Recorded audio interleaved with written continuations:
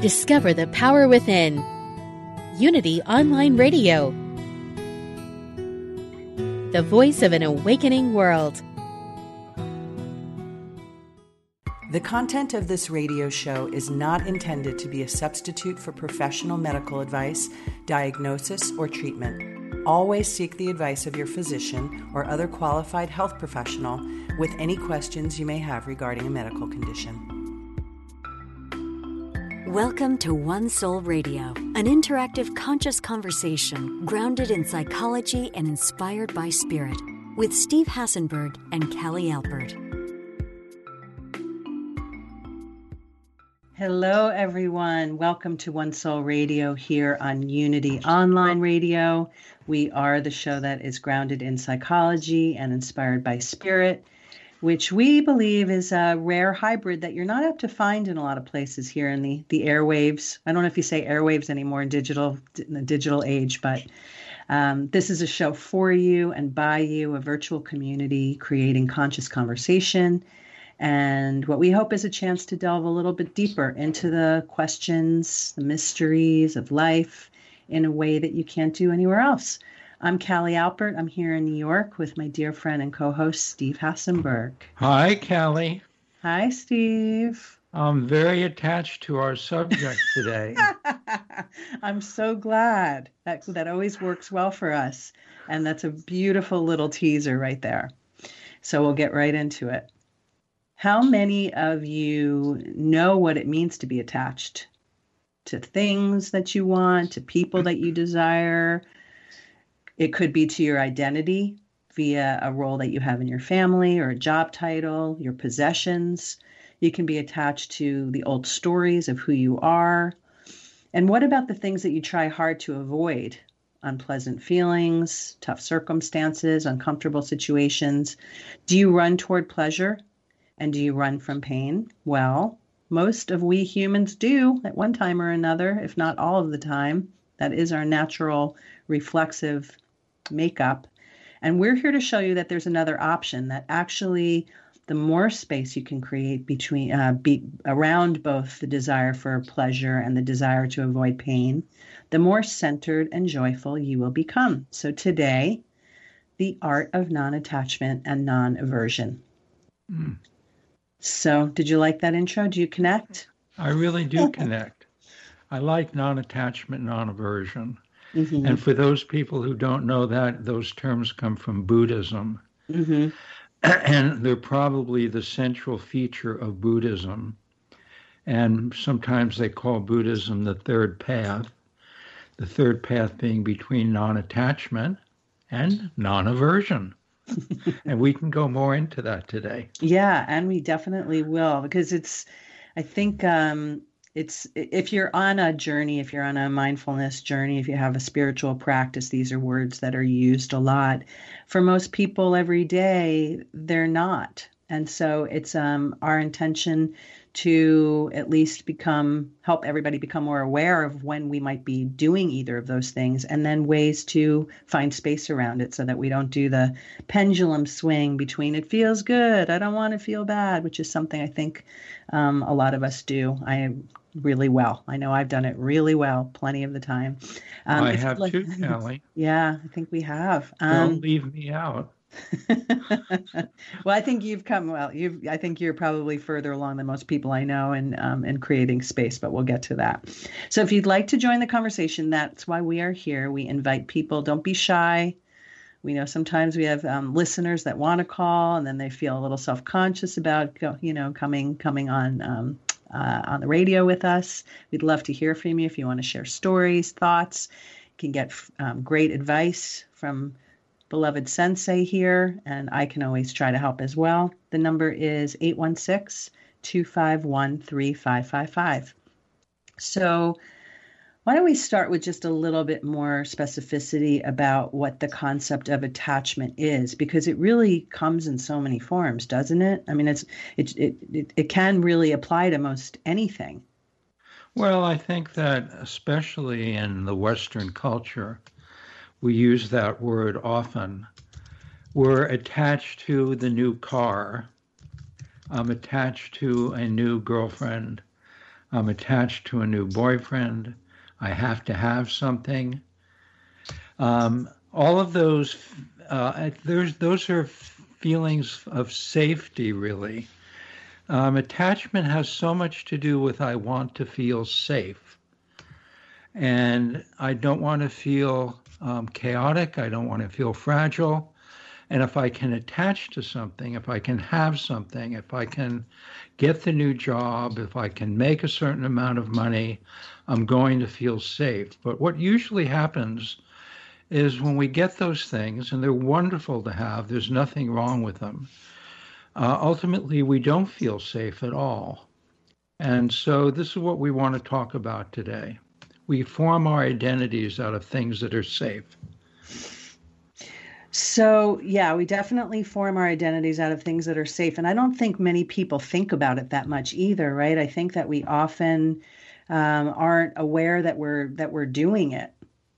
You know, I mean, it's kind of a natural reflex, but I feel like most of us we're not even clear that this is our natural kind of inclination to do. The culture's set up that way. You know, we go to school, we go to college, we get the good job. Then after we get the good job, we find the mate. And after we find the mate, we find the house with the white picket fence. And then we get the dog. And then after we get the dog, we get the kids.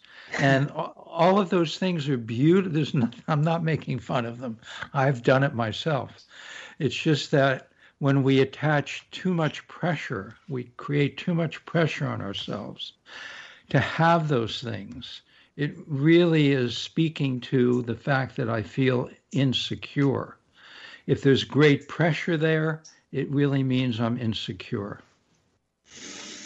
So do you remember, like, I'm trying to think of, I mean, there's so many things that I've been attached to over the years, you know, whether when I was younger, attached to striving for achievements, looking to for certain versions of success, deep desire to be the next Oprah Winfrey, and believing that I couldn't do good for the world unless that's what, you know, what happened for me.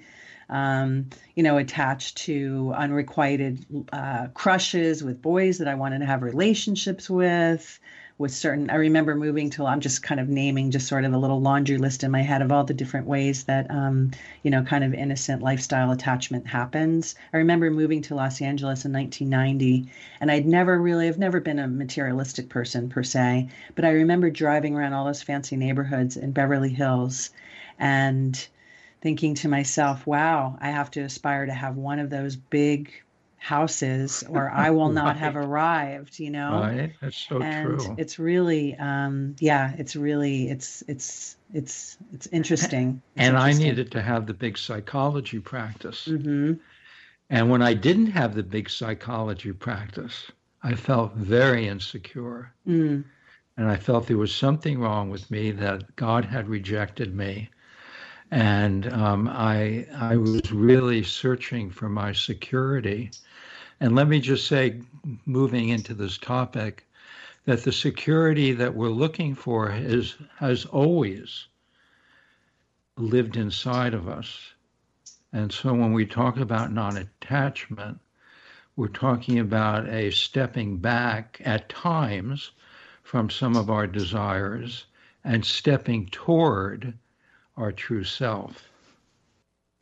Why do you think it is that attachment is such a natural human inclination? When you go on a path, I always find this so interesting. Yeah, I mean, it's on a bigger level, you know, when you're on a spiritual path, the goal is always to become more open, more spacious, more quiet, more mindful, less attached to all the typical earthly trappings and emotions, and just to find more peace and more stillness. Right. And yet when we come into this life, we are anything but. It feels like we're conditioned to be completely the opposite. And then the goal is to have to undo it all. And it's interesting to me that we're all so mired in this, you know? I think a lot of that is because we're so directed outward. Mm. And you can make this argument about the fact that Asian, not necessarily Japan or China, but certainly India is a place that people wouldn't necessarily want to emulate. Mm. And they often think of India as a place where spirituality has been practiced and the culture has fallen apart in so many ways. Yeah. So that's a whole other topic. Yeah. Yeah. That is a whole other topic. And it's interesting because it has everything to do with how the outside presentation is not what the truth is, that there's so much depth underneath any presentation of what we see, whatever our perception is of something. Right. Yeah. There was when we were first talking about this show, you always have good quotes and references to ancient wisdom. When we talked about Gandhi as a great example of how you can be very engaged and yet very non-attached. And that's one thing we want to make a distinction about here today, that being non-attached is not about being disassociated. It's not about being separated from or turned off by. It's about being more fully engaged. Right. And you cited Gandhi as a perfect example of that. And then you told the great Buddha story that I always love. You want to hear that Buddha story? I would. I think it's a beautiful story to share with everybody.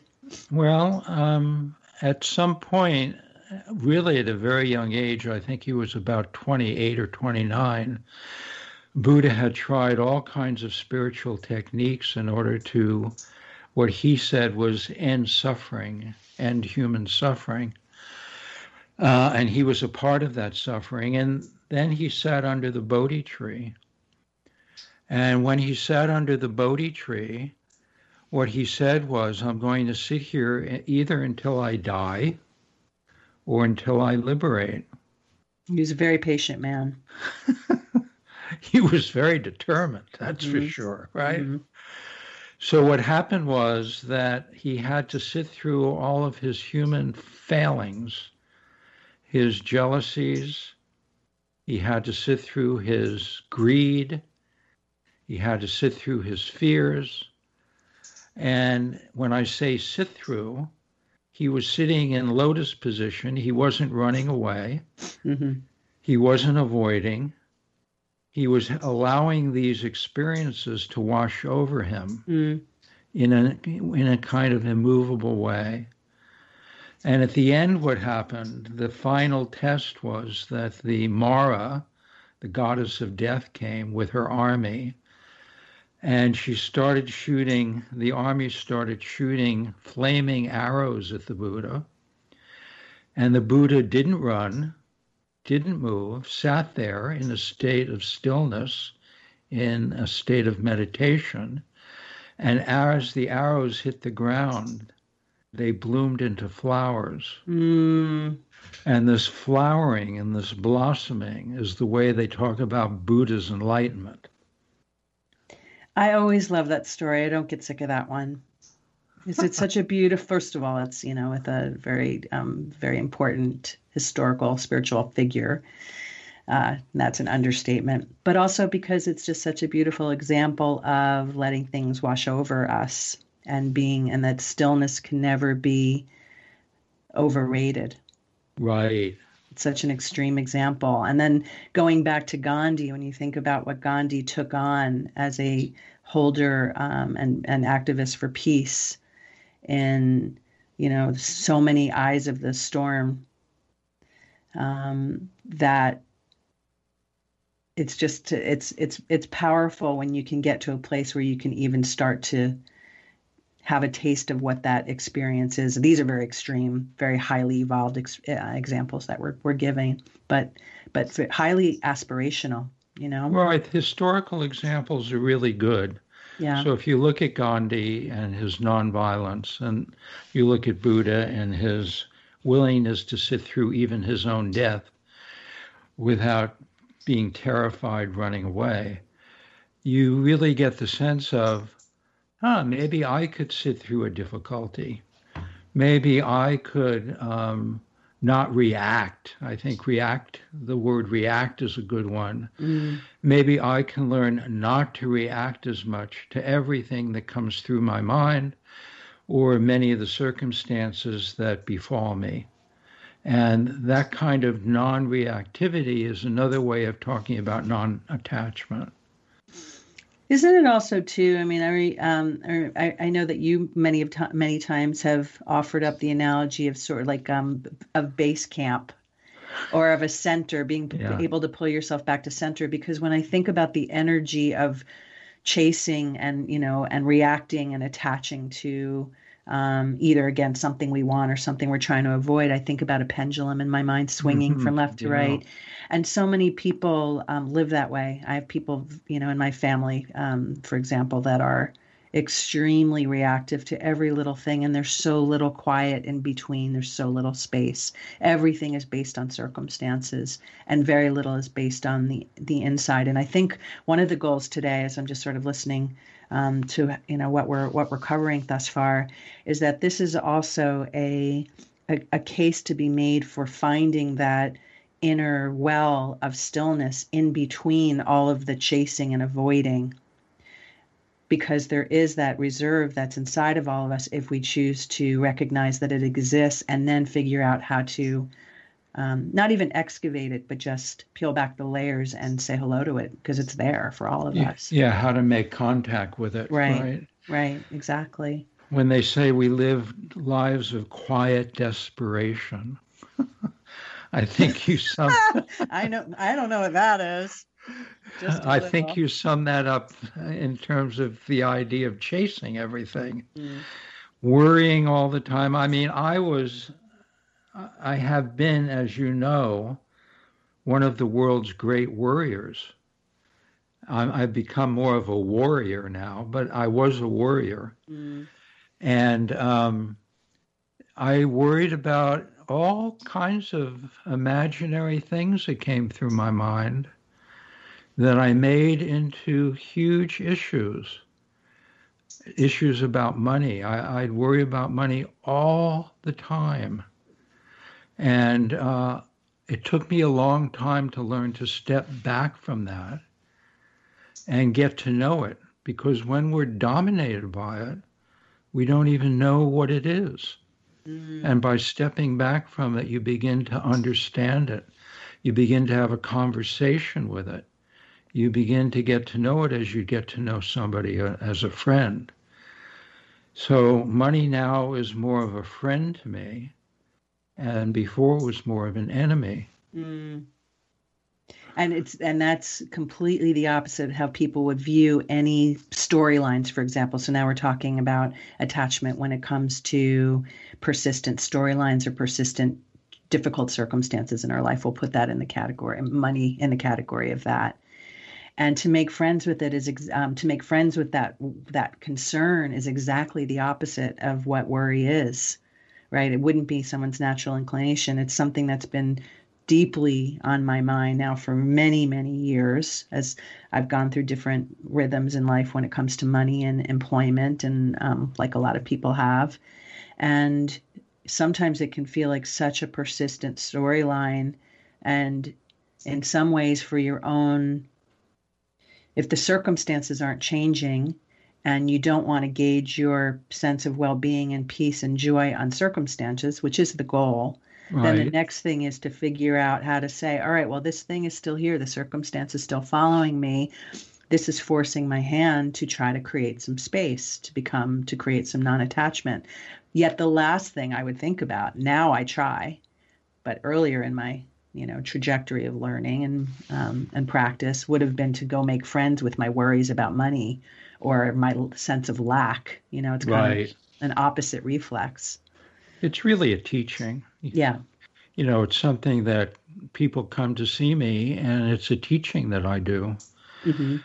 We talk about making friends with sub-personalities that we have, parts of us that we don't get along with, parts of us that scare us in the middle of the night. We also talk about making friends with certain circumstances. For me, it was making friends with money and the fact that I always thought I would be homeless. And when I tell people that, they're just absolutely shocked.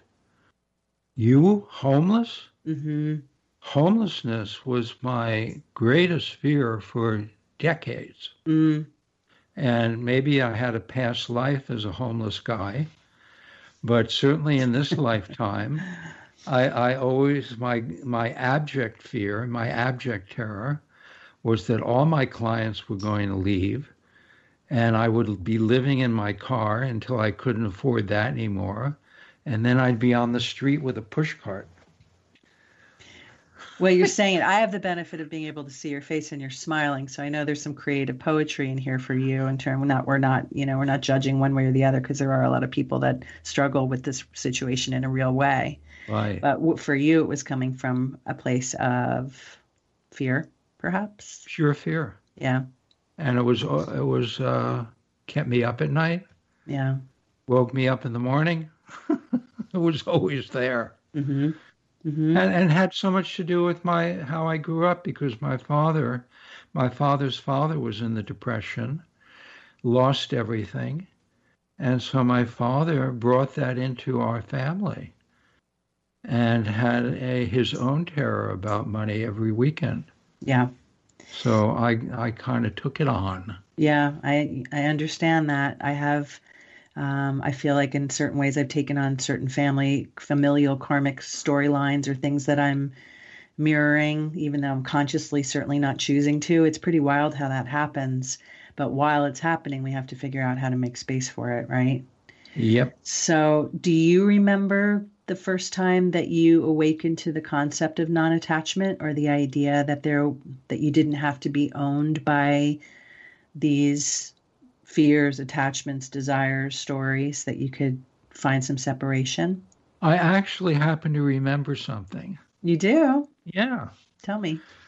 I think that it's so interesting because before I woke up, I believed that I was every thought that I ever had. Mm. And I believed that I was every feeling that I ever had. And I didn't know that who I was different than thoughts and feelings. Mm-hmm. And so on a magic mushroom trip, when I was 19 years old. Was there a magic carpet there too? It took me on a magic carpet. Mm-hmm. I guess you didn't need one. On one of those trips, which have their value, all of a sudden, I was a being watching thoughts, watching my own thoughts, and watching my own feelings. And yet I wasn't of those thoughts and feelings. I was separate. Mm. And I was very happy being separate. And it was like, well, I just woke up. I've been in a dream for a long time. Mm-hmm. That's how it felt. The world of illusion that we live in. That is, yeah, I mean, a lot of people, I'm a firm believer that what you're describing is the reality. That is the truth. And that what we get caught on, all these webs that we get caught in, is really the illusion. Yeah. But that's very deep. We could go there. Very, very deep. Okay. This is reminds me of the two examples that we talk about a lot. I'll back up for a second.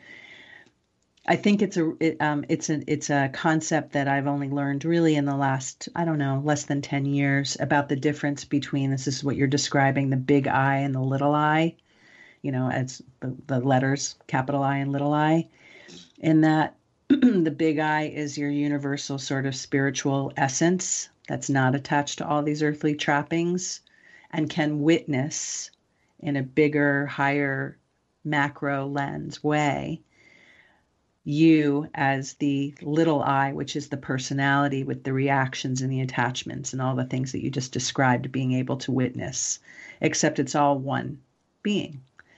And Eckhart Tolle and Byron Katie, I guess Eckhart Tolle especially, in The Power of Now, I believe in the introduction, when he talks about how he was in a deep state of depression, suicidal ideations, and then there was this moment where he realized there was some space between his attachment. He might not have used these words, but I'm trying to keep it, I'm trying to ground it in our theme here today, where he actually could recognize a space between the depression and sadness that he was feeling in his personality and his bigger I that felt like it was observing him in a bigger way from a broader perspective.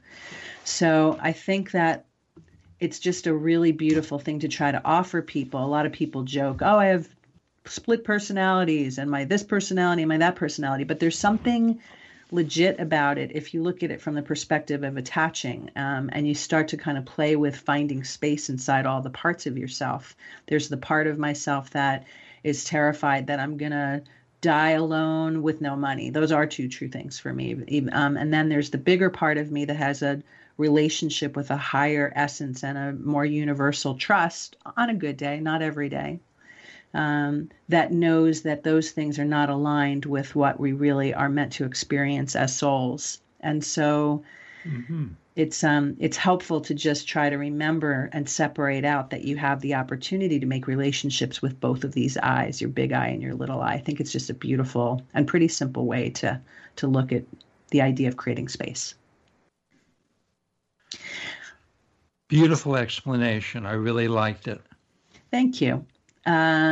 So with that, we're gonna run to a break in a moment. Just want to invite everybody to call in 816-251-3555. We're talking about the art of attachment and non-aversion, and we will be right back.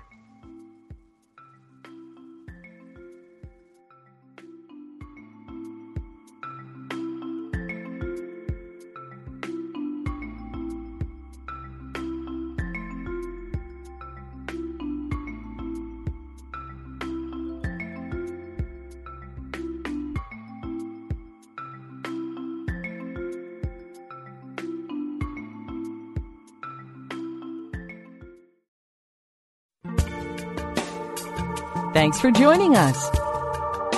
This is Unity Online Radio, the voice of an awakening world.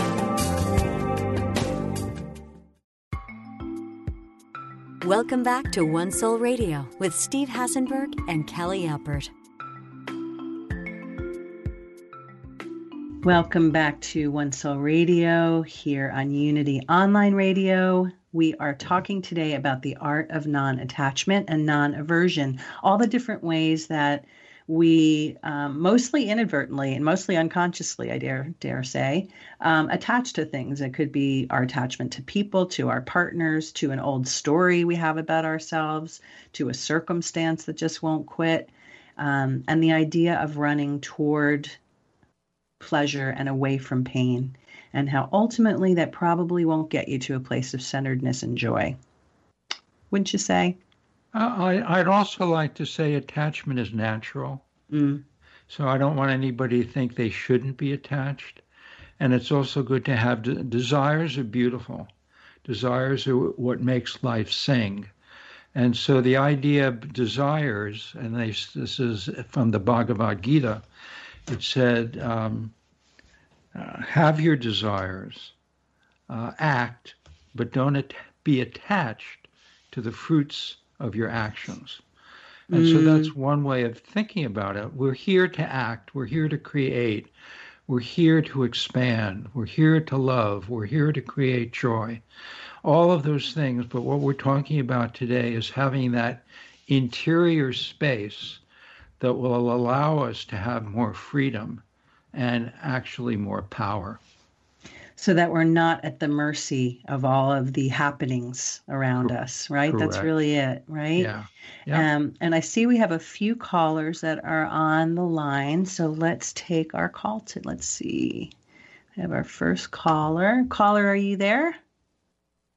Hello? Hi. Where are you calling from and what's your name? My name is Jan. I love your show. I call in every week almost. Thank you. Maybe, would you like to start our fan club? We're in the market for one. That's very kind of you. Thank you so much. Do you have a question or comment for us? I do. The question I have might have just gotten answered, because, but maybe you could dwell on it a bit more. The big riddle for me has always been that if we all practice non-attachment, how will we ever get things done? And I heard Steve just say something like, have desires, but don't be attached to the outcome. this is it's so wonderful, it's so ideal, but how do you do it? That's a great question. Thank you. And a very relatable one. Very, very relatable one. Yeah. I think about, there's another quote that I want to throw out that kind of speaks to, maybe I'm getting a little bit closer to an answer for you, that it's an old boyfriend taught me this quote a long time ago. The world belongs to the enthusiast that keeps cool. You know, where you're not separating or disassociating or detaching. Non-attachment and detachment are, again, I don't want to get into the semantics too much, but they're not the same thing. And the goal, and Steve says this all the time, do this and accomplish more, right? Isn't that your favorite mantra lately? You've been using that one lately. Do less and accomplish more. Oh, thank you. Yeah. Yeah. So let's talk about this idea of full. I got this from Thich Nhat Hanh. Thich Nhat Hanh is a wonderful Buddhist monk and writer, and was a Nobel Prize nominee from Vietnam. And what he taught me over the years is a full participation Buddhism. But we could also say full participation in life. You want to use up your life. You want to live your life at the same time as you're asking, Jan, how do you instill more silence into a life well lived? And that's done through meditation. That's done through mindfulness. It's done through loving kindness. It's done from practicing things that allow us to step back.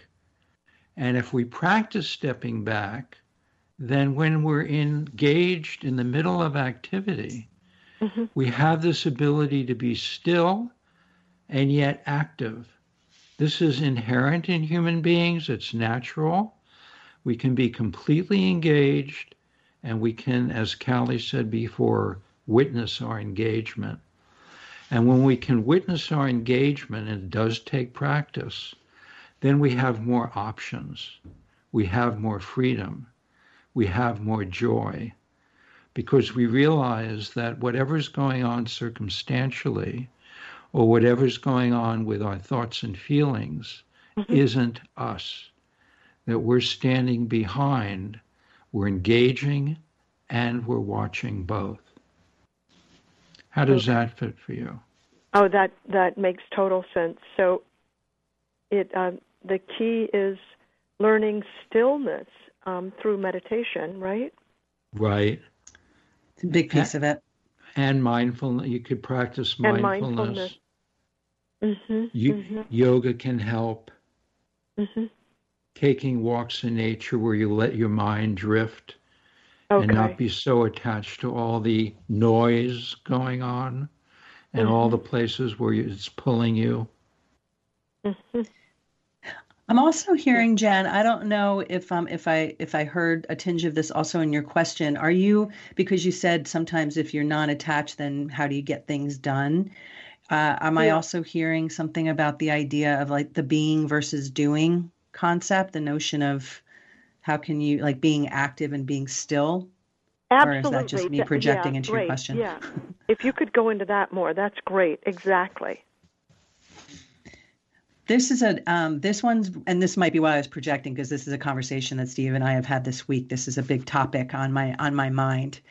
And I think that I'm still learning. I think that Steve is closer to mastery on this, the evidence of how much like letting go and creating space can actually create more activity than the attachment to action. If you get, I think there's a sweet spot in the middle. I don't know that I know where it is every day, but where I think the less attached you are, the less caught you are, because of often I think extreme caughtness is more of a reflection of fear than it is a reflection of achievement or your desire to achieve. And I think if you can find that space and those nuances in between, it can help to just sort of relax and soften into your desires for action and actually probably work out better in the long run. I don't know if am I articulating that clearly? It's so close to me this week that I don't know that I'm being as objective in relaying it as I could be. You're asking me? Yeah, I wanted to know if that works. Yeah, does that make sense to you? Is it helping with your question? And what it brings up for me is, because I feel if I'm not doing, I'm missing the point, and then it starts this whole cycle of you're wasting time, you're wasting your life. Yes. It just starts that dialogue. Yes. You know? Yes. Yes, we understand. That's the doobie-doo style. That's the doobie-doo dance, right? Right. Everybody has that because, as we were talking about at the beginning of the show, our tendency, especially in this culture, is outward-driven, achievement-oriented, accumulation. Everything drives us outside. And so if we're not outside, if we're not being driven, if we think we're wasting our time, it makes us very, very upset. Yeah. But this culture is top heavy in terms of all of that externally driven activity. Mm-hmm. And so what we're promoting here is a balance and the earth is a perfect symbol of what happens when the exterior of life becomes too dominating. And the earth is now out of balance, and we are the recipients of that imbalance. And so to get the earth in balance, I think first we have to get in balance, not only by thinking about the earth in different ways, but also bringing stillness to our actions. Big topic. I love that point. We're going to have to do another show on that, the idea of healing larger, healing the world based on what we do, healing ourselves right now when everyone's waiting for the world to heal so that they can feel better about their lives. That's another show. It is. Yeah. But I think, Jan, thank you so much for your question. Does that help? Do you have a follow-up thought? Thank you so much. Thank you so much. Thank you, Jan. Appreciate it. Thank you for starting our fan club. It means the world to us. I'm no here. problem. Thank you. All right, we have another call that we have time for before we get to our action steps today. I think this is Nikki. Nikki, are you there? I am here. I'm shaking. Hi, my welcome. Heart. I'm so nervous. Hi, you guys. Thank you so much. And thank you, Jan, because I was feeling bad. This is my second time that I called, so I'm not alone. Oh, that's very, very nice. Thank you. Where are you calling from?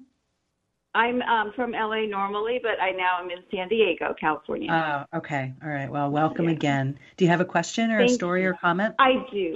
Thank you so much. Let me see. I'm trying to verbalize succinctly, which is making me panic. I love first only of all, us. Don't worry. You both. Okay, good. Just a few of us. I love that hi, Steve. I love that at the beginning where Steve said, it comes from wanting to feel safe. Because I don't think I'm alone in us, like, what's wrong with us? Why do we need to attach? Why so much about attachment? But it was helpful just to hear that it's coming from a desire to feel safe. And my attachments are usually people, and I'm currently in a crisis trying to let go of one. But I know you guys are talking about this from the spiritual point of view mainly. So if this gets off topic, you don't need to answer it. It's maybe another show. But I'm wondering about, for some of us that have like a trauma background or a crazy background, there's the developmental or psychological part of attachment style. So I know I didn't get healthy, whatever, and I have severe, anxious, preoccupied attachment. So that's like on a physiological, nervous system. And by the way, I want to investigate incubator trauma because that's where I think this happened in 1958 from being a cesarean, being thrown in a plastic container. You're an infant who does need someone to come do something for you to survive. They come randomly, they go away forever, they come back, and like that's what my nervous system 62 years later I think still feels like. So I find sort of a catch-22 in like the spiritual aspect and trying to detach and all these beautiful things we're working on to varying success, no names.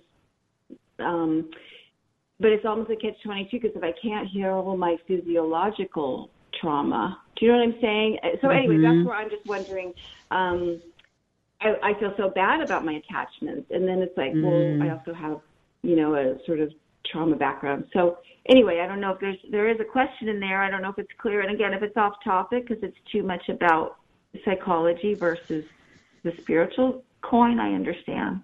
I'm grateful for everything you've said so far. No well, you're not off topic. Nothing's off topic for us, and you're in good hands because you're here with a professional, seasoned psychotherapist who happens to also be deeply spiritual. So that's why we do this show, because we bridge both of those modalities. So it's absolutely appropriate. Before I let Steve answer, because he is the professional here, are you familiar with Peter Levine's teachings and work? Yeah, a little bit, yes. Yeah, I would highly, highly recommend him or Thomas Hubel, but especially Peter Levine, who actually, I just listened to a podcast a few days ago that scraped a scab off for me too about childhood trauma, and but he talks a lot about in utero trauma and even working with babies, shortly thereafter. So it's just something I sense you would resonate with. But I'd like to hear Steve address your question. Well, that's who I was going to mention. Sorry, I stole your game. My only contribution. I'm just a shill. I'm just a setup. So, have you read Peter Levine's book? I haven't Nikki? read the book, Steve. I haven't read the book. I was actually trying to find like an EMDR therapist out here, but I haven't read the book. Yeah, I know of him. Somatic therapy is very, very deep and important, and it's not what I've been doing over the years, but I certainly refer people to somatic therapists, and that kind of work, and Peter Levine's work is really on my radar at the moment. That kind of work could be very, very beneficial for you to go into early trauma and also to release early trauma out of the cells of your body. So that would be the first thing that I would say. So Callie hit it on the nose. Okay. And I know there was womb trauma too, because my mom was going to have an abortion and my grandmother talked her out of it. So I'm sure that it wasn't a safe environment, even in the womb. And then I know about all the ancestral stuff as well, but I know that's pretty pre-verbal, Yeah. Well, first of all, I honor and hope that you do too, the fact that you're, number one, keenly aware of these very deep origins and that you're sharing them so freely. To me, that's a huge, I don't know exactly where you are in your process, but I imagine it's been going, you've been deep in a process for a long time. And so I just want to recognize that, because that's that's a big part of it too, just to be able to find the words, talk about getting things out of your body, and somatically just to acknowledge your story and to learn to understand it better, and then to share it so openly, I think is really to be recognized. The question I would also, I think we might be able to dig a little bit deeper maybe on this answer too, but I feel like I need to prompt Steve. Well, this is just my layman question to you, Steve, as a psychotherapist and as a deeply spiritual human,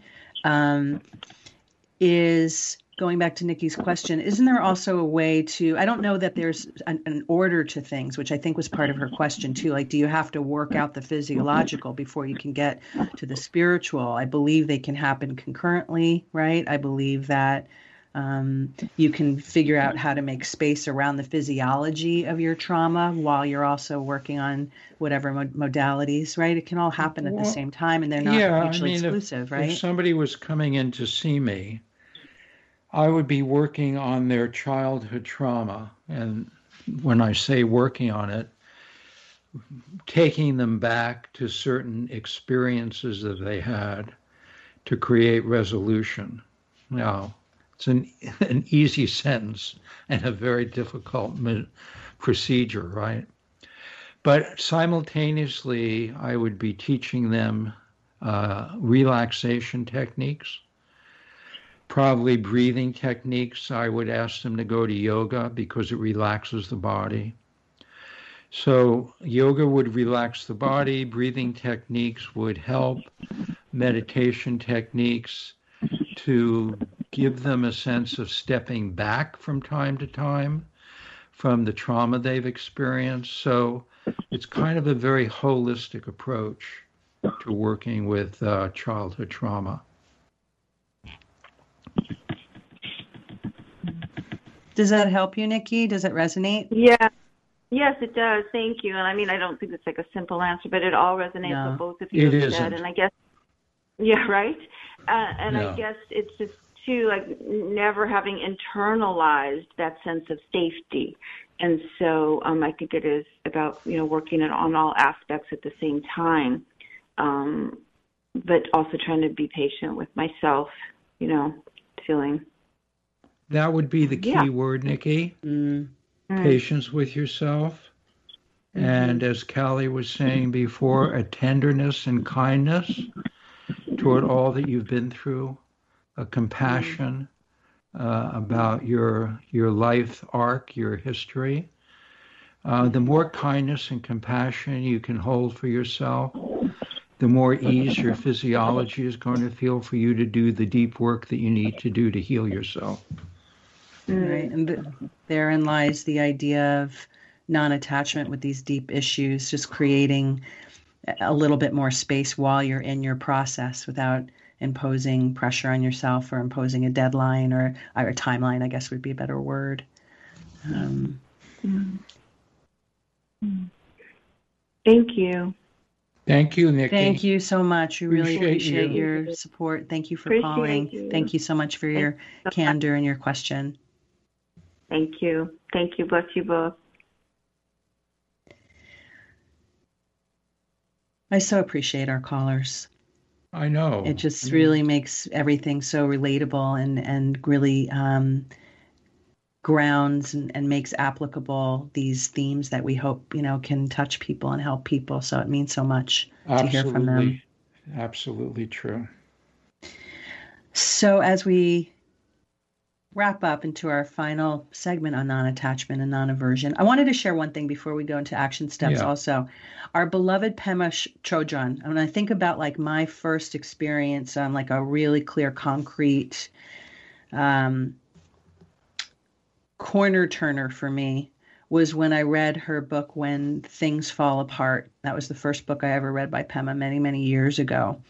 And I might be blurring some of her books right now as I kind of share this, but it's the idea of being with where you are and just acknowledging, oh, this happened, oh, that happened, oh, I'm going to make space around this, I'm going to accept this, I'm not going to run away from this, I'm going to sit with this. It was really, it's a beautiful example of facing things that are really difficult in a way that fosters non-reactivity and encourages space. Byron Katie has a few books on that as well. In fact, one of my favorites is 1,000 Names for Joy. And this is about her life day to day, going through circumstances, going through cancer, going through a blindness, and how somebody in that state of enlightenment handles that. And it's absolutely fascinating because there's so much space, there's so much generosity for everything that's coming down the pike. And she is a queen at that. Isn't she? Some of the stories, like attempted murder, I think, on her once, and all kinds of very, very extreme circumstances that she has a perspective that most people have never considered, and with such grace. So great recommendation as well. Yeah. So let's get into our action steps. This is just our suggestions for ways to foster non-attachment, try to create some space around the things that are either bogging you down or that you're trying to avoid. So this can have a little fun with this one. Step back from your habits. Try to do something, a habit differently. So even if it's as simple as opening a door with a different hand or taking a new route to work. Anything that I once on another show talked about a hike that I took and I wasn't able to park in the same parking lot. So I had to do the whole hike in the reverse order of the way I was. And I was very disoriented. And then I ended up loving it. And it's these simple things that just open up our minds and get our conditioning and sort of break the circuitry of conditioning toward whatever circumstance it is. So I think that that's really, really cool. The next one, and we do like to go back to this one a lot, this one everybody's going to hear often, is to find a meditation or mindfulness practice as a way to step back from the intensity of the story that you're writing so that you're not constantly getting caught, so that you're not constantly feeding, so that you can create that space and try to find some an opportunity to observe yourself and witness yourself versus being caught and bogged down by the details minute by minute, all the stimuli that we humans are constantly subjected to. And thirdly, step back and think about what would your life be like without that thought. So identify whatever that thing is. I am so broke. I am so single. I really wish that that person would love me more. I'm really bummed that my sister treated me poorly when I was 5 and I'm never going to get over it. I'm just throwing out examples. If you can think about what it would be like if you didn't have that thought, right? If you take a leap of imagination. I think we want to give credit to Dear Byron. Mm-hmm. So that's from Byron Katie. Thank you for that. And it was certainly I use that in my practice all the time. And after I say, what would it be like for you not to have that thought? And then we practice that. Okay, let's look at my life now. I'm not afraid of money. What wonderful things are going to start happening to me? So you really let yourself imagine what your life would be like without that thought and have fun with it. Enjoy it.